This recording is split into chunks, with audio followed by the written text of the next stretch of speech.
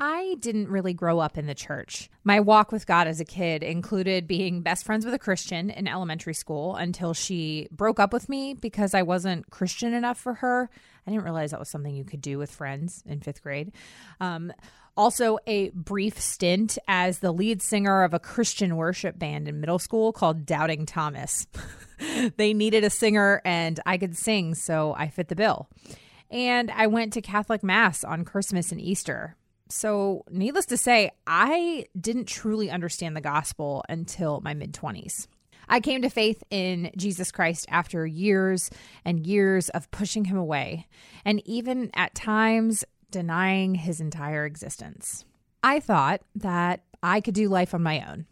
I was so confident that I didn't need God and that no matter what life threw at me, I could handle it because I am an independent woman. All the women independent, throw your hands up at me. All the honeys making money. I mean, I'm just saying. But here's the thing, is I got to a point where the burden I was carrying was way too much. The load too heavy. For a long time, I bought into that lie that God will never give you more than you can handle. You know, that one. And if I'm being honest, it wasn't until the last 2 years or so that I realized that cliche really is a bold-faced lie, because God will absolutely give you more than you can handle, but he will never give you more than he can handle. I'm often asked about my faith and my story, and today's episode isn't my testimony. That is maybe another show for another day. But today's episode is a little different. It's a solo episode. Today is episode 170 of the Business with Purpose podcast. And I am sharing a little bit about how my faith impacts my passion for fair trade and purchasing with purpose and all of that. It's a question I'm asked about all the time. And so I thought I would share a little bit about it today on the podcast.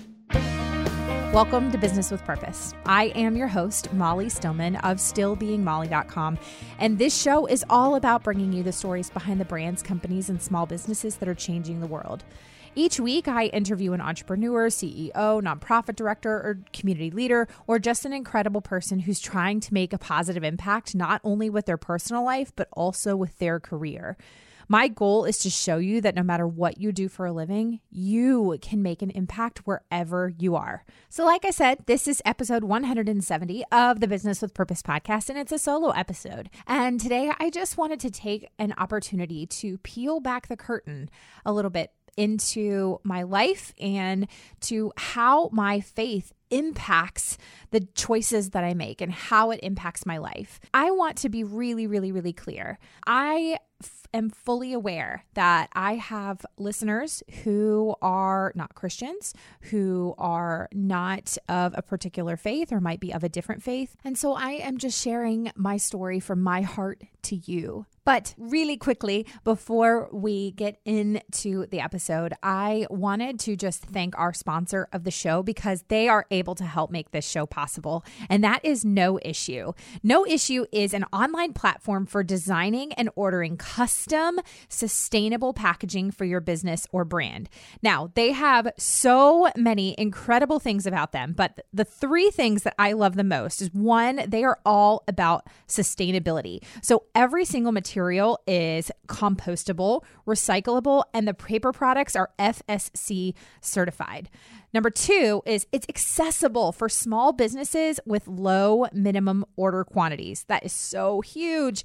And number three is everything is beautiful and customizable because sustainability does not have to be ugly. A really amazing thing is not only do they have low minimum order quantities, but they provide worldwide delivery in 3 weeks or less for free.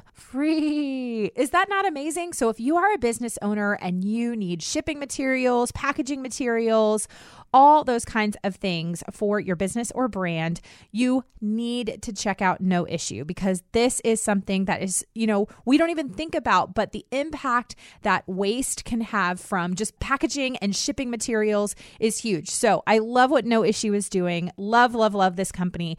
Also, I have a coupon code for you, and that is PURPOSE15. Purpose 15 for 15% off. And you can go to NoIssue. That's NoIssue.co. NoIssue.co. Check them out. Thank you so much to No Issue for sponsoring the show. On April 24th, 2013, the Rana Plaza in Dhaka, Bangladesh collapsed. 1,134 people were killed. 2,500 people were injured. More than half of the victims were women and children.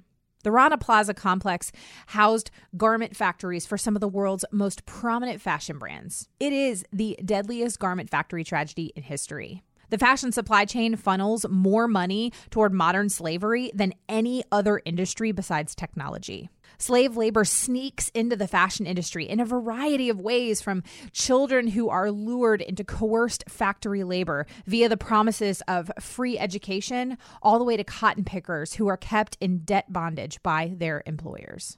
The Global Slavery Index 2018 report stated that $127.7 billion worth of garments are at risk of including modern slavery in their supply chain, and they are imported annually by the world's most prominent countries. Number one on that list is the United States. So these imports help underwrite a global economy that has trapped 40.3 million people in modern slavery, 71% of whom are women and girls. So this means that even in developed nations like the United States, where forced labor might seem completely unthinkable to the average citizen, consumers are still supporting slavery in a crucial way through the imports of clothing, technology, and other commodities. Now, this is obviously an incredibly complex issue that I can't even possibly begin to scratch the surface on in just a few minutes. But I'm sharing it because I feel it's crucial in helping to illustrate why fair trade and ethical purchasing is something that I personally care about. And why something that, like fashion, can seem fun and lighthearted is actually playing a role in the fight for justice. The thing is, you listening, and me, we have a powerful tool at our disposal. We play an active role in the fight against modern day slavery and human trafficking.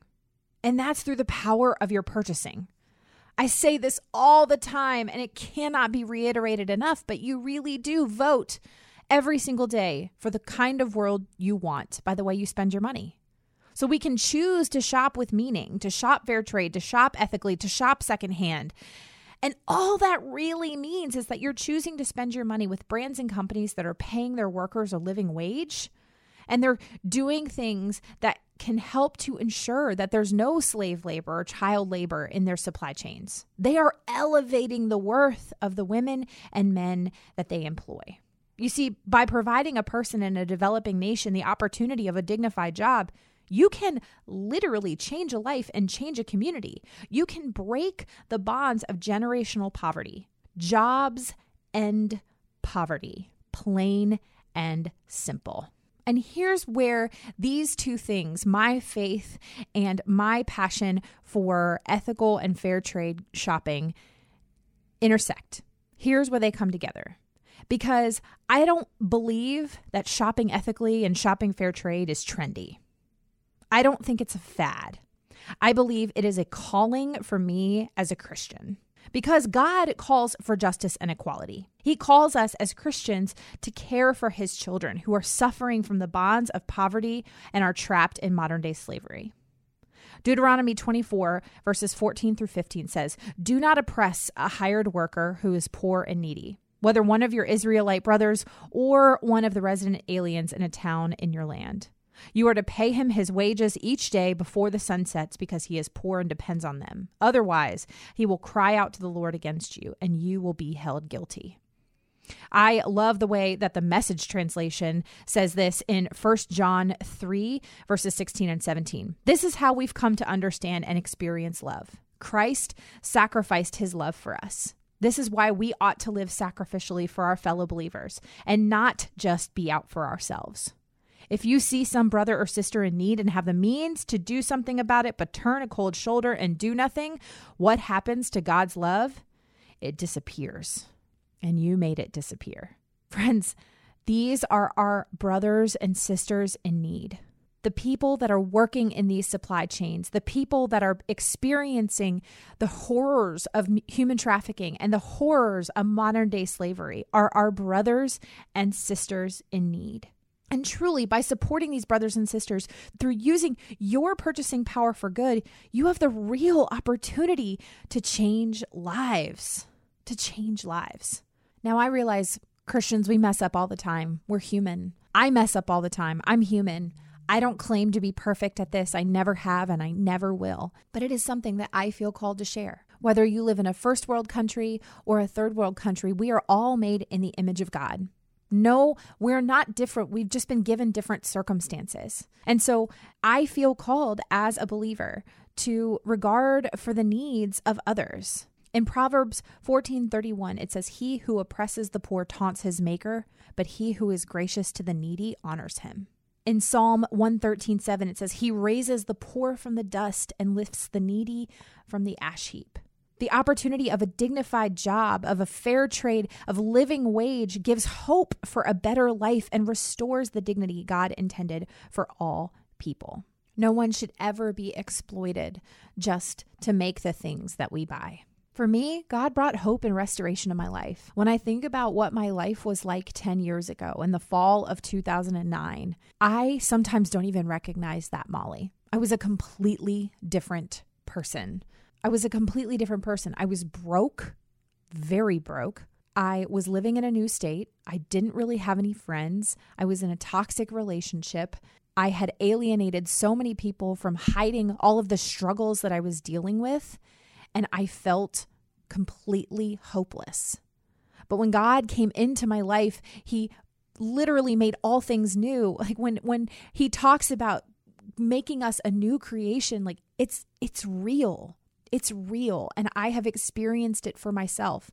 When I look at where my life is right now, and I kind of compare who I am in 2019 to who I was in 2009, there is not a single thing that is happening in my life now that I can attribute to my own strength.